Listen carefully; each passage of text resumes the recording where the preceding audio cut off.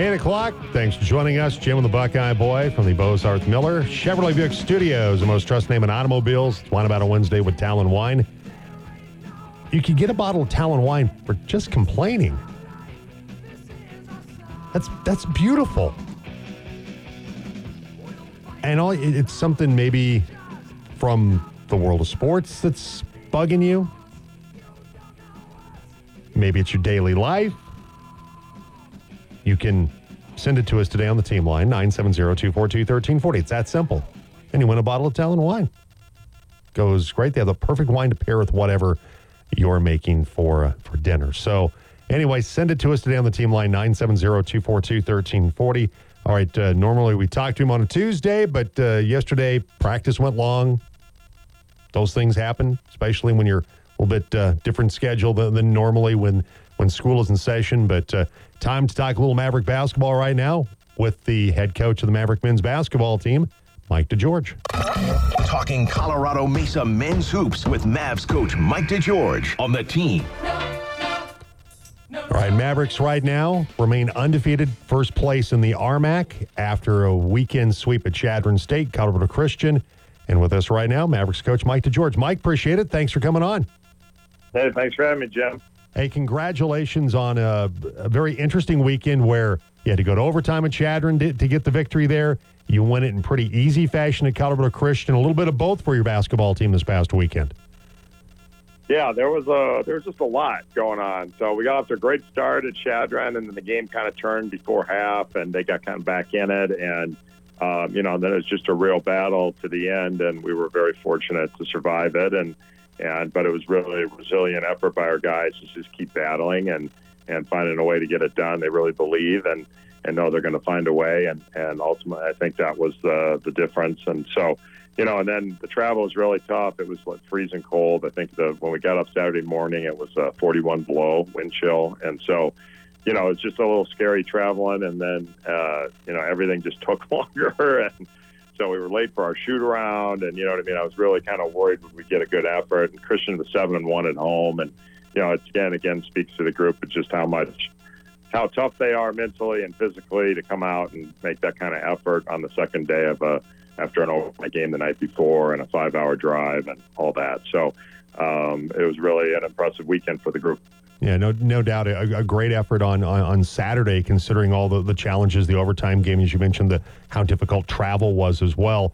And with that Chadron State game, they're always tough at home. They had the third best scoring offense behind Fort Lewis and, of course, your Mavericks. And so you knew that was going to be a real big test for your basketball team going in there, Mike, and trying to find a way to get past Chadron State on their home floor.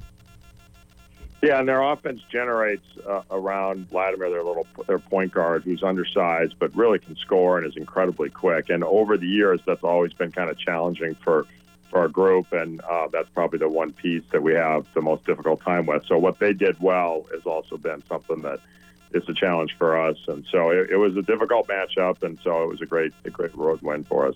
Yeah, the win over the Eagles, Owen Kuntz, another outstanding game, 22 points. Mac Riniker, the double-double, 19 points, 11 rebounds, 16 points for Trevor Baskin as well. But a guy that's been very consistent, been a little bit under the radar, I think, has been Christopher Speller, 11 points, 5 rebounds, 5 assists. You had 5 scores in double figures. So I think Christopher, the way he's been kind of filling up the stat sheet a little bit, not having 25 or 30-point games or anything like that, Mike, but he's been doing a nice job of contributing in terms of getting on the glass defensively and also making that extra pass. Yeah, and he's all about winning, and so anything that impacts winning, he's willing to do. There are times where he almost defers too much, and he's not finding ways to be aggressive and be impactful on the game, and so that's something we've really been on him about. Is that you got to find your moments to make plays, and based on the indication, the stats that you just read off, he's doing a way better job of putting his imprint on the game with his effort on the glass. Obviously, he's always been willing to distribute the ball. But picking those moments, and he's an excellent defender. And then you go to the game at Colorado Christian, where you win at 82-43. Trevor has 16 points. Nobody else in double figures, but you look up and down the lineup. Mac Riniker has 9. Aiden Cool has 6. Christopher Speller has 8 points. Mick McCurry has 8 points. I mean, pretty much everybody that played in that game actually. Ethan Menzies getting a bucket in that game as he continues to come back from his knee injury. That everybody got on the stat sheet, and that's nice to see when everybody's able to go out and provide some production. Yeah, it was it was a good night for us. Obviously, things kind of went our way, and but it really is an unselfish group, and we just moved the ball well and found the open man. And so, a lot of times when that happens, your stat sheet looks like that, where you got a lot of distribution scoring, and it was cool that all 14 guys that we brought on the trip were able to score, and it's great to see Ethan get his first bucket when he got back. And then we had 5 fifth-year guys that have actually never played in a game together, because Ethan played early in his career and then was hurt, and then some other guys have had some injuries, and Mac kind of evolved into his second year there as a key cog. So that group has never really been on the floor together in a game, and so it's kind of cool to get those guys out there for stretches together. I thought it was a neat time to be able to do that. Mike DeGeorge, Maverick men's basketball coach, with us on the Team Sports Network. So you welcome in Black Hills State and South Dakota Mines this weekend, Mike, to Brownson. Black Hills State currently 5th in the conference at 5-3. They have an overall record of 7-7. Matthew Ragsdale continues to be one of their best players. Of course, Joel Scott transferred to play at Colorado State, all-conference player in Joel Scott previously. But it is a team that's really good on the defensive end, currently 4th in the conference, giving up just about 71 points per game. So you face a really good defensive team on Friday night. Yeah, they lost not only Joel Scott, but 2 other players that transferred out to Division I, another one to Nova Southeastern, which is, the top team in Division II. And then they graduated several good players too. So they really had to rebuild around Ragsdale and try to put together, and he's done a nice job of bringing in some freshmen that they can build with long-term and some transfers to kind of help them immediately. And, they got off to a slow start, but they're incredibly well coached, and their pieces do fit well together, and they're really playing at a high level now. So it'll be a big challenge for us. Hoku Fisher for them, second leading scorer. Ragsdale averages 21 or over 21 per game. Fisher at 10 points per game. Those 2 guys, Mike, give us a little scouting report on Ragsdale and Fisher and what they bring to the floor. Well, when Ragsdale played at Western, he led the league in scoring, and they ran a motion offense where they got most of his shots came off the ball. They set screens for him, and he would catch and shoot everything. Now, he's in more of a ball screen offense since he's been at Black Hills, and he's really evolved his game to another level. So he's a good distributor out of the ball screens. He really generates most of their offense for them, and then. Hoku Fisher and Hearn are 2 quick guards that can both get their own shot, that are also capable of making plays. And then they have a bunch of bigs that are kind of still evolving. Some of them are really good at popping. Some of them are good at rolling to the basket off of the ball screens. And so, they create challenges and stretch you out that way. And I think, they're just kind of finding their offensive groove now. They got off to, as I said, a slow start, and they've been solid defensively all year. But, kind of finding roles and learning how to play together is taking a little bit of time. Mike DeGeorge, coach of the Maverick men's basketball team, with us. Black Hills State on Friday night. Then it's South Dakota Mines in on Saturday. They're 4-5. They're 6-9 on the season right now, Mike. And when you look at some of their overall numbers in terms of what they've been able to do in the conference, currently from a scoring standpoint, right now South Dakota Mines they're 10th in the conference at about 72 points per game. Defensively, 9th in the conference at 73.4 points per game. So it's a South Dakota Mines team that comes in maybe a tick better defensively than they are on the offensive end. Yeah, sometimes I would disagree with the numbers on that one. I think they're really talented offensively, and that group has at times challenges defensively. Now they're really well coached, so they understand how to position themselves and make it hard on teams. So that's really a credit to their coaching. But they got a very talented offensive team, and they've got 2 guards that can really score. And then but both Black Hills and South Dakota Mines run the same offense, and so both run it at a really high rate, and it really stretch you out and create real challenges for your defense. And they've had some really tight games in some of those losses. They could have a really good record, and they won at Black Hills, and they've got some good wins, and and they beat I can't remember, they got another good win, and so they really will play at a high level, and if they're making shots, they can really challenge you. And they got a couple of really good three-point shooters. They're also their top scorers, Cameron Cohen and Alejandro Rama. Both those guys have been pretty good from three-point range this season, Mike. Yeah, Rama's kind of that undersized quick guard like Vladimir is from Shadron, and he's really a problem to keep out of the paint, and he can really make shots, and so big challenge there. And then the other guard is a junior college transfer who's really come on. I think he's maybe second in the league in scoring now, and he wasn't starting at the beginning of the year. So he's had some big games and really putting up some big numbers for him. And when he gets hot, he's very difficult to start. At the end of the Black Hills game, I think he had 3 threes in a row to kind of win the game at the end. So, so it'll be a big challenge for us this weekend. All right, so Friday night, Black Hills State on the Team CMU Sports Network, presented by Ken Richards State Farm. Women's pregame at 5:15. The men will tip it at 7:30. Saturday, because of the NFL playoffs, we'll move over to 1100 KNZZ, 92.7 FM. Same times with women's pregame at 5:15, the men at 7:30. Mike, always appreciate it. Thanks for coming on today. All right, thanks, Jim. Appreciate it. All right, take care. All right, Mike DeGeorge, coach of the Maverick men. Also should mention that for the second straight year that Trevor Baskin on the Bevo Francis watch list of the top players in non-Division I basketball. So, and also Matt Griniker named the RMAC Defensive Player of the Week again. So, no big surprise there. As per usual. Last year, you're reigning RMAC Defensive Player of the Year from last season. All right, 8-12. Jim along with the Buckeye Boy today. Text line, there's nothing to complain about today, Pyle? Nothing? You have nothing to complain about today. I find that surprising. Inactivity. Oh, here we go. Well, we got a couple on There we go. Now I had to refresh. Let's see. From Robert, you're too tough on your own team, Buckeye. The Browns finished 11-6 in the toughest division, which includes future Super Bowl and MVP winner. Furthermore, the Browns made the playoffs with 4 different quarterbacks. Who's done that before? The Browns lost because of exhaustion, not fraud. Geez, Buckeye, wise up. Why I gave you a wise up? When they played upper crust quarterbacks, they lost or struggled. And the only team in the National Football League to give up over 30 points a game on the road. They've given up more points in their last 3 games than all but one team in the NFL.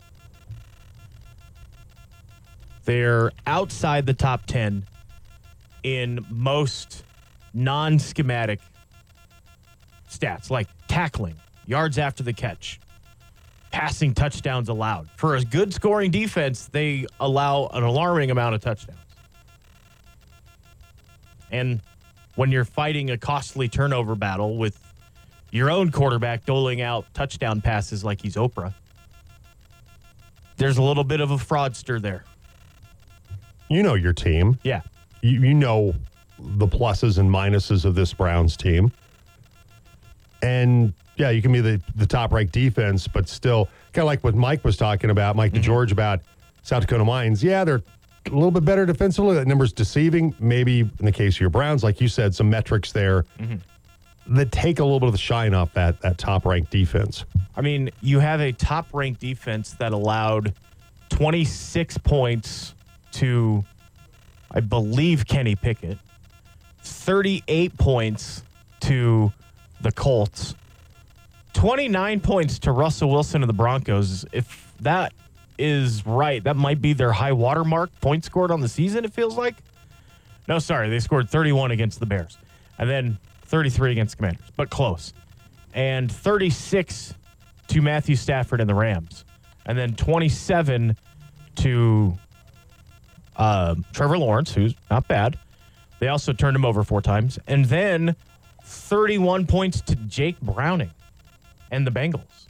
So, I mean, it was not a great defensive effort at times. Sure, they shut out the Cardinals. That helps. They held the Titans to 3 points, the Bengals to 3 points without Joe Burrow. They didn't face Joe Burrow at all this year. You know, they faced Lamar Jackson, and they were 1-1. and they faced Kenny Pickett and Mason Rudolph, and they were 1-1. It's not like this team was out there.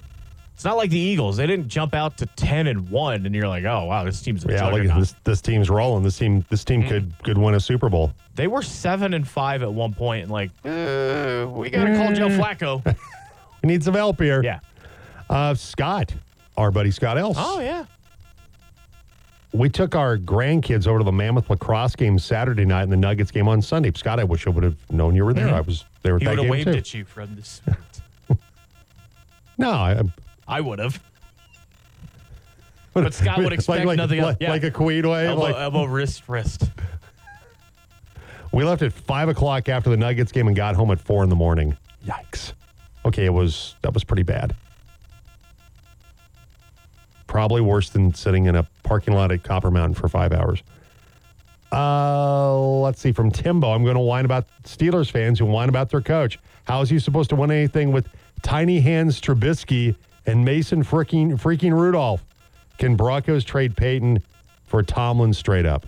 No, because the Roonies are just going to laugh and laugh. They're and like, laugh. no, we're not going to do that. No. Like, no, we have a coach that likes our players, and our players like in return. Yes. We're good here, thanks. Yeah, we're good with our guy, Mike Tomlin. Yeah. All right, 8:17. Look what he did to a guy with a pedigree. Can you imagine what he would do to the three quarterbacks in Pittsburgh? Hell, Oh, gee, no kidding. For a guy that's a future Hall of Famer, and then he goes there where it's Mason Rudolph and Mitch and Kenny Pickett. Yikes. 2 Super Bowl appearances. Look what we did to that guy. All right, it's time to go around the NFL. The latest on the Broncos and the league. It's Around the NFL on the Jim Davis Show. Okay. ESPN's Jeremy Fowler has a report that the Minnesota Vikings could be the next destination for Russell Wilson if he's released by the Broncos, where there's now debate about whether or not Russ will be leaving Denver, which I still think is probably going to happen, but who knows? Anyway, ESPN NFL insider Jeremy Fowler reported that the Vikings and Wilson could have a mutual interest if Kirk Cousins goes elsewhere. Remember, Cousins will be a free agent. And so he said, don't be surprised if Wilson, should he become a free agent, is intrigued by Minnesota, assuming Kirk Cousins doesn't re-sign with the Vikings. This is one of my favorite times of year because this report could be anybody and any team. Absolutely. If Team X drops their quarterback, Team Y or quarterback Y could be have an interested interest in Team X. Well, yeah, it's more about thanks. It's more about Fowler saying that Russ would have an interest there than the other way around.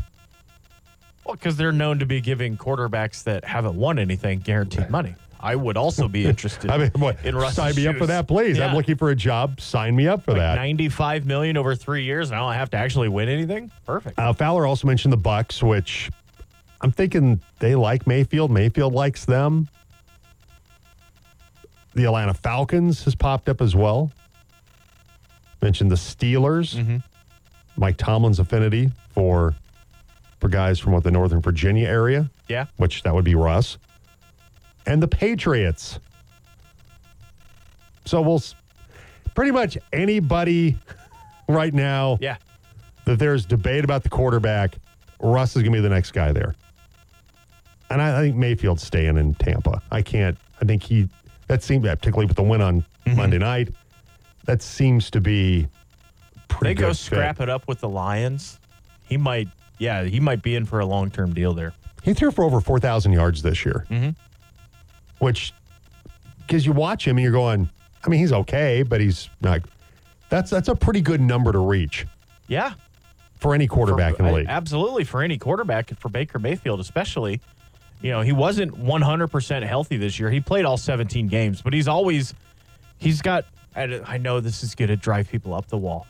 He's got a little bit of that Elway to where he just looks like he's uncomfortable walking. Like that. So, but he also went out and threw, like you said, 4,000 yards, 28 touchdowns to 10 interceptions. You know, those are pretty decent numbers if they get him a little bit of a defense to work with. I think they'll be just fine. There are two guys in Bucs franchise history to throw for 300 yards and 3 touchdowns in one playoff game. Tom Brady's one, Baker Mayfield's the other. Yeah. 7 rings. I mean, Brad incoming. Johnson didn't do that? Not at all. I would still take Baker Mayfield over any of the quarterbacks we have in Cleveland right now. Yeah, I could see that. Yeah. Because the reason he fell off is because he hurt his throwing shoulder, which I've heard in my very limited knowledge of football is very important. In this case, for the Browns, jumped the gun. They got antsy. Oh, yeah. And all these damaged goods now. Mm-hmm. And so, well, we're just going to move on. That's why I mean Jimmy Haslam cannot be this stupid on accident. Also, there was the report that Jason Kelce of the Eagles had told his teammates that he was retiring. Mm-hmm. Well, maybe not just yet. Not so fast, my friend, because of the New Heights podcast, which he co-hosts with his brother, Travis, that Jason Kelce said he was not ready to make a formal retirement announcement. He said, I didn't announce what I was doing on purpose, despite, I guess, what's been leaked to the media. But I think there's a lot of people can kind of feel body language and stuff. I just don't think you're in a position after a game like that to really make that decision. I just don't. I think there's too much emotion in the moment. There's too much going down in the moment to really grasp that decision. I'm not trying to be dramatic and continue to draw this thing out. I'm really not. It's just something that I think about, that it's time to, when it's time to officially announce what's happening in the future, it'll be done in a way that's definitive and pays respect to a lot of people and individuals that have meant a lot to me. So I can see that, yeah. So it sounds like he's going to retire, but he wants to think it over a little He wants to fully dissect it, go through it, and make sure it's really what he wants to do. And I totally get that because, this is not even the same level, but there are times where, 2 months from now is our national, and I get done, and I'm like, I don't ever want to do this again. Right. This sucked. I don't ever want to Especially come back. This is stupid. You heard what I suck. You heard what he yells every time they do the tush push. Yeah. Bleep my life. Yeah, that says something, doesn't it? I mean, it does. So, yeah, I get it. How in the moment you could tell all the guys in the locker room, like, man, I'm done. I'm tired of this. We just got our butts kicked by Baker Mayfield in Tampa, and we're supposed to be better than this, and I don't know what's going on here. This sucks. I'm out. And then 2 days later, you can be like, yeah, probably, but I don't know. Also, news about your Browns. It's been a very Browns-heavy morning so far. Alex Van Pelt, your OC, gone, by the way. Also, 7 fans at the Chiefs game taken to the hospital for hypothermia and 3 for frostbite. Yeah, I can believe that. Was one of them Andy Reid's mustache. While there's something about the nostalgia of the Ice Bowl, Green Bay, Dallas, as Kramer blocked massive Jethro Pugh, allowing Bud Starr to find the end zone, and all that in 13 degrees below in Green Bay. It's 5 below in Kansas City. Is that the best way to go for the NFL? To play a game under those conditions? Not great for the players. Not great for the fans, obviously. When you're outdoors and they're facing a difficult situation in Buffalo coming up. Because there's more bad weather on the way for Buffalo. Yeah. I don't want everybody playing in a dome. I don't want that. Not everybody can afford to do that or afford for taxpayers to be willing to shell out for that. I mean, it's a bad look when you have guys like Carl Mecklenburg ranting against the moving of the Buffalo game. To that old school, well, they just need to play it, and doesn't matter, it's football. This is straight from his Facebook, which is verified. Bills Steelers game is postponed until Monday due to weather conditions. What is this, baseball?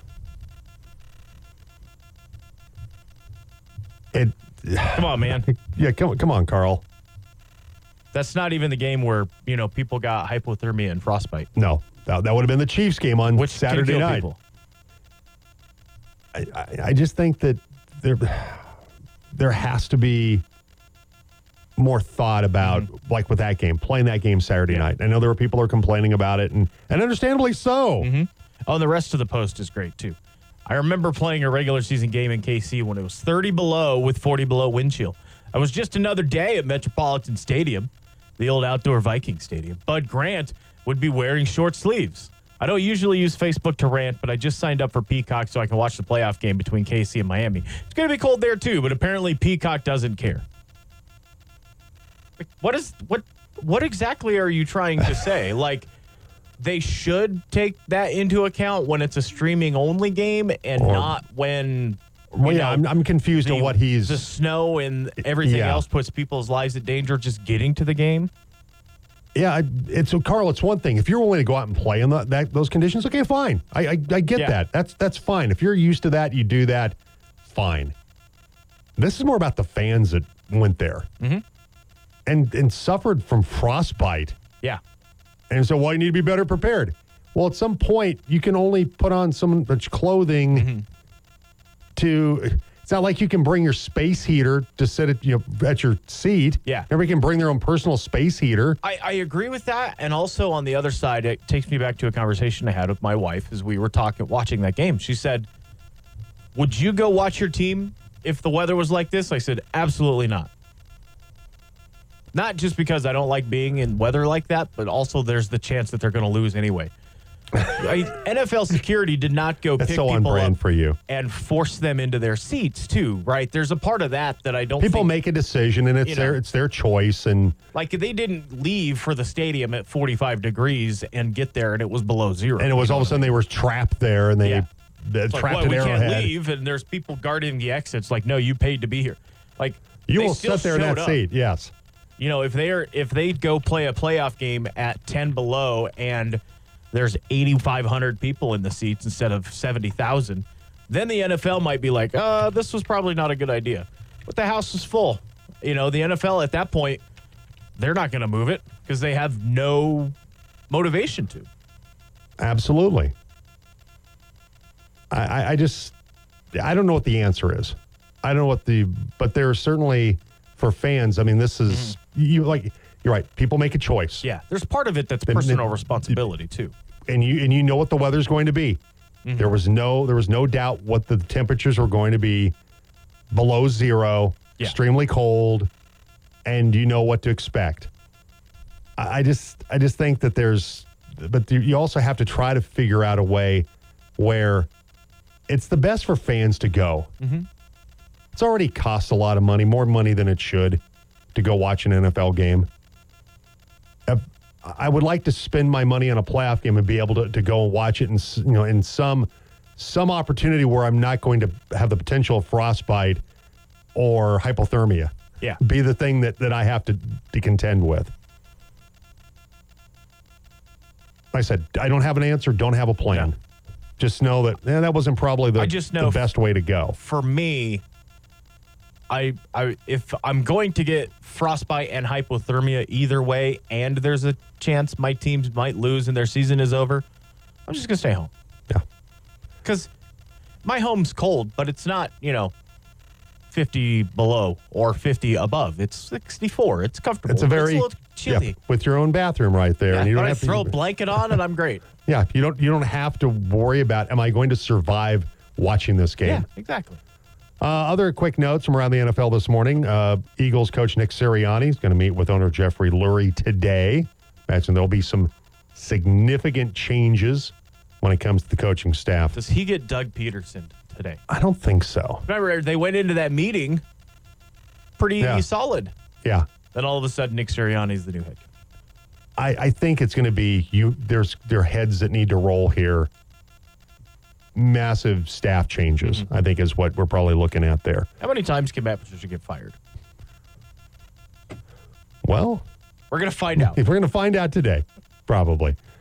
Also, Seahawks general manager John Schneider said that they're going to interview Mike Kafka, the Giants offensive coordinator, to be the replacement for Pete Carroll. So that's part of it. Also, Deion Sanders step away, NFL tangential because of Deion being a Hall of Famer. That, according to Mike Florio, Warren Sapp will join the University of Colorado Buffalo's coaching staff unless he won't. Deion Sanders has said that Sapp will become a member of Coach Prime's staff. The school, though, says otherwise. There have been no conversations about hiring Warren Sapp for an assistant coach position at CU. This is CU Boulder spokesperson Steve Hurlburt telling USA Today. Hurlburt was asked if there were discussions about hiring Sapp for any role at the school. Not at this time. Sanders told Rich Eisen last month that Sapp would be joining the program. He has so much to give, man, and I can't wait to see him on a daily basis. And apparently Eisen, which you can catch weekday afternoons, 4 o'clock here on the team, kind of put Coach Prime, pressed him a little bit on it. And Sanders said, it better happen. So apparently somebody at the University of Colorado has some issues with the history of Warren Sapp. Can't imagine why. History of criminal charges, civil lawsuit for sexual harassment, arrested for assaulting a prostitute in Arizona back in 2015, got fired by the NFL Network because of it. That Colorado will give Coach Prime a lot of leeway, but Warren Sapp might be just a bridge too far for the Buffaloes. Yeah, because there's one thing on Warren Sapp's list that CU and the football program specifically is not unfamiliar with. That's probably not a guy you want as an assistant when you're trying to still escape that a little bit. Absolutely. We're a little years removed from it, but still. It's still there. It's still there, though. It still has never entirely gone away. All right, 8:32. It is a Wine About It Wednesday with Talon Wine. Something you want to get off your chest today, send it to us on the team line. That's 970-242-1340. We'll take a break. We'll come back with more on the Jim Davis Show on the Team Sports Network. I'm the morning guy. I have a Facebook group, 16 members. Some call it a fan page. I don't know. Oh, hell yeah. The Jim Davis Show on Colorado's sports leader, The Team. Welcome back. Jim along with the Buckeye Boy. It's Wine About It Wednesday with Talon Wine. Connor McGahee, radio voice of the Avalanche, coming up. Last night we had a very busy night of high school basketball. Full court coverage, Highway 50 game of the week. We'll start with the girls from last night. You had Central hosting Battle Mountain. Fruita Monument was at Palisade last night, and Glenwood Springs was at Montrose. And last night, the Central girls basketball team, they defeated Battle Mountain last night, 54-25. Christina Manzanares, 1,000 points in her Warrior career with 18 points in the win last night. After the game, Buckeye Boy had the chance to talk with Mary Doan about the victory over the Huskies. And first off, Mary, we'll talk about the 1,000-point milestone for Christina Manzanares. I know she hit it the other night. She added to it tonight with, I believe, close to 18 points. Just talk about kind of what she's brought to this program, a 4-year starter along with Bryn Wagner. Her and Bryn have been just irreplaceable. They're good humans from the beginning. They're very coachable. They're good teammates. A lot of times when you have a great player, sometimes they're hard to coach or they're not a great teammate. And Christina and Bryn have been that from day one. I think a little bit of that comes from the seniors they had their freshman year who accepted them right off the bat and treated them so well. And they've just done that every year. And so it's just been a pleasure to coach both Christina and Bryn. All right, so that's Mary Doan after the Central girls won against Battle Mountain last night. Central boys were also victorious last night, taking down Battle Mountain last night, 71-37 behind 15 points from Cam Redding. And Buckeye had the chance to talk with John Sedanich after the Warrior boys completed the sweep last night of Battle Mountain. John Sedanich, 7th win of the season, tied your high water mark for points with 71. It's a 1-11 basketball team in Battle Mountain, but they have some good players. Skidmore's a really good player. Madero at times. You guys were able to really kind of force them into a lot of early turnovers and put them in a big hole. Yeah, those kids, they play really hard. You wouldn't know from their record. I watched them play Durango on Saturday, and they were down 21 in the fourth, and they cut it to 6, and so we knew that if they hit some threes early, they could get some confidence and roll with that from their previous game. But our kids really played hard, I thought, defensively and set the tone early. All right, that's John Sedanich after the Central boys victory last night. Both Fruita Monument teams were at Palisade last night. And for the Fruita Monument girls, they were victorious last night at Palisade, 60-41. Olivia Campbell had 30 points. Addison Air had 17 for the Wildcats in the victory. And after the game, Tyler Franzen had the chance to talk with Wildcats coach Jeff Johnson. We're here with Jeff Johnson, the head coach of the Fruita Monument girls basketball team, getting a big win tonight, 60-41 over Palisade, a team that your guys are going to see next year in league play. But let's talk about this game tonight. A big night for you from Olivia Campbell. 26 points for her. She did an outstanding job tonight. Yeah, great job. She's kind of been in that shooting funk where some shots didn't drop earlier in the season, and it kind of felt like that in the first half, but then she got it on a roll, and I think she probably hit 4 in a row at the three-point line. And then you also had a pretty good production from Addison Air. Normally your leading scorer. It's got to be really nice for you as a coach having that 1-2 punch of Air and Liv Campbell. Yeah, who are you going to take away? It's hard to take away two players, and they're both capable of putting up 20, 30 points in a game. So it's a privilege to have them both. All right, so that's Jeff Johnson, Fruita Monument girls coach. The guy that used to coach the Fruita Monument girls, Michael Wells, now the boys coach of the Wildcats. He has Fruita at 14-0. Tough game last night, though. They beat Palisade 47-40. Max Orchard had 15 points after the game. Tyler Franzen caught up with the coach of the Wildcat boys, Michael Wells. Joining us right now, courtside, Michael Wells, the head coach of the Fruita boys. A win, but I got a feeling there were some things you probably wanted to do better out there, left some things out on the floor. Even though you got the win 45-40, I think it was one of those games where it could have gone either way at the end. Well, certainly, and, I want to give credit to Palisade for how they played and give credit to our guys for toughing one out, but we didn't make anything. We didn't make a shot, and I've been telling them for weeks now, there's going to be a game like that at some point where you don't shoot well. It's probably going to come on the road, and you got to do the other things. And, I think our focus was poor, probably looking ahead to Friday night, and, Palisade came out and punched us in the face, and, fortunately we responded late. All right, that's Michael Wells, Fruita Monument boys basketball coach. Some other scores from last night. Back to the girls. Maggie Legg had 15 points. Montrose beat Glenwood Springs 49-21. And the Delta girls, they won at Rifle 61-10. They're 3-0 in the 4A Western Slope League.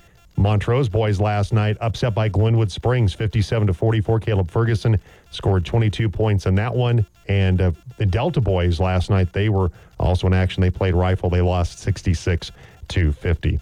All right, coming up next, Connor McGahey, radio voice of the Avalanche, will join us. Avs coming up with a win at Ottawa last night.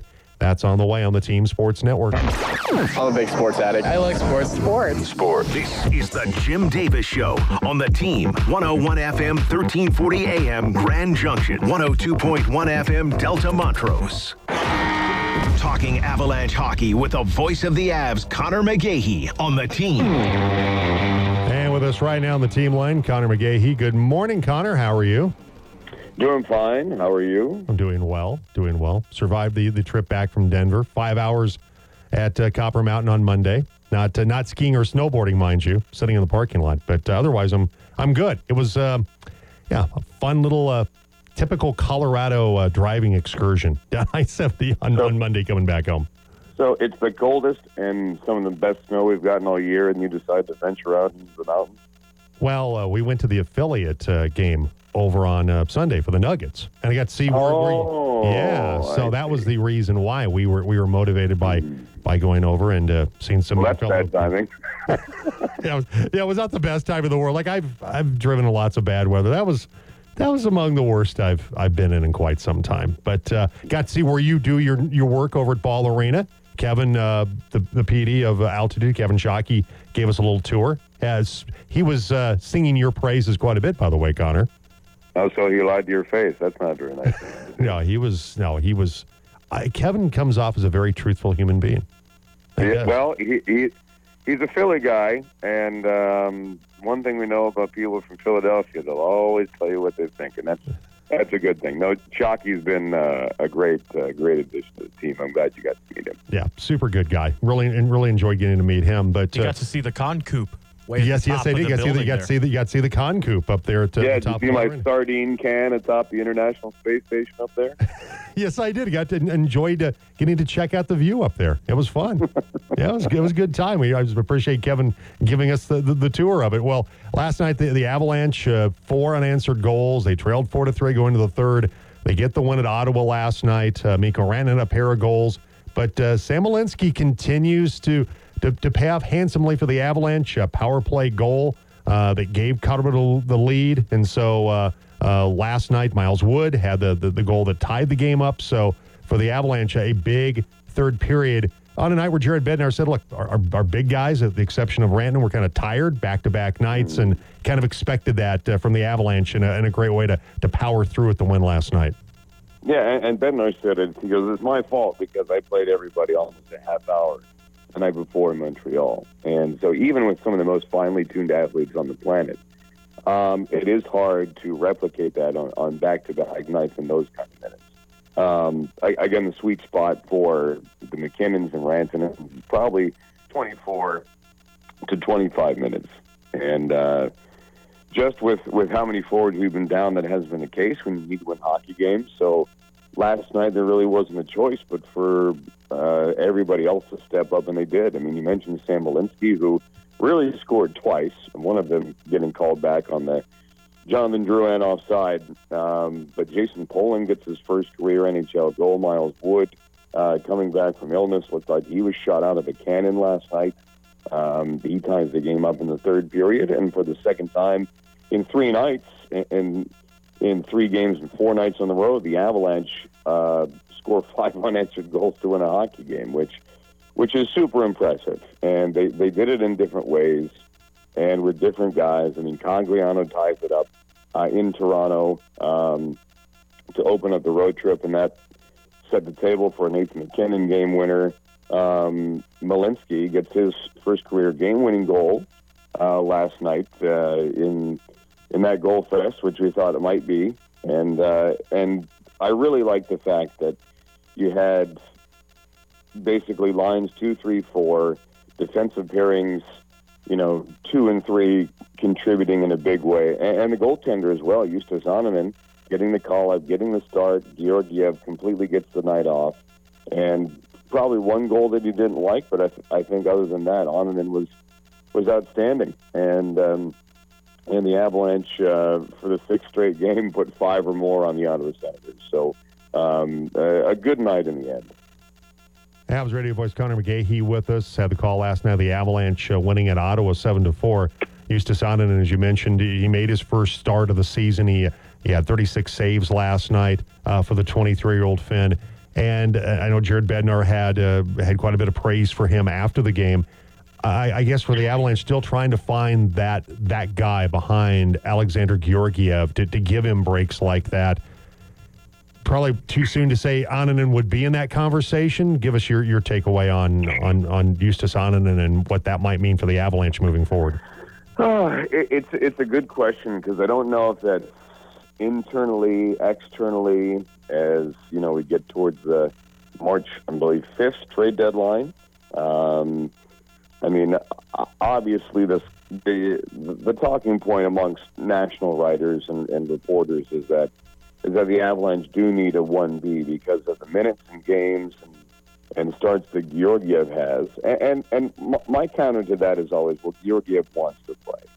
I mean, it's like Patrick Roy wanted the net. And for me, I like a goalie that wants the net, that wants to be in there. But again, there can be a fatigue factor. I think we saw that a little bit in Montreal for Alexander Georgiev. It's just not as sharp as he has been lately. And obviously he was the 3rd star of the week in the National Hockey League. And so, but again, you do need the 1B situation. Again, that Colorado had in 21-22 with Pavel Francouz after Darcy Kemper gets hurt in the playoffs. Francouz comes in and goes undefeated and wins 6 games, and the Avalanche don't win a Stanley Cup without Pavel Francouz. So I don't know if that answer is outside of the organization. It very well may be, as there will be more teams willing to part with goaltenders as we get closer and closer to the beginning of March. So, but for the moment, I think that you're just in repair mode because you know you're going to be in the playoffs. You know that you're going to be competing for the division, and you're just doing things that keep you cap compliant and wait for the opportune moment if that arises to make a move of some kind. So it's always good to have options, and right now Justus Annunen is one of those options for the Avs.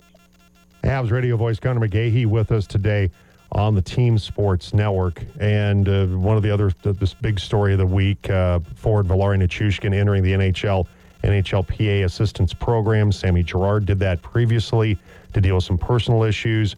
He's been, Nichushkin, Connor's been one of the hottest goal scorers in the league. Certainly has been right there with Nathan McKinnon in terms of scoring goals for the Avalanche. I think Jared Bednar was asked, how do you replace that production? And he said, you just don't. I guess that's as hot as Nichushkin's been. And hopefully, the issues that he has to deal with, he'll be able to address those as he goes through the assistance program. But that's a big loss for the Avalanche right now. Yeah, it is.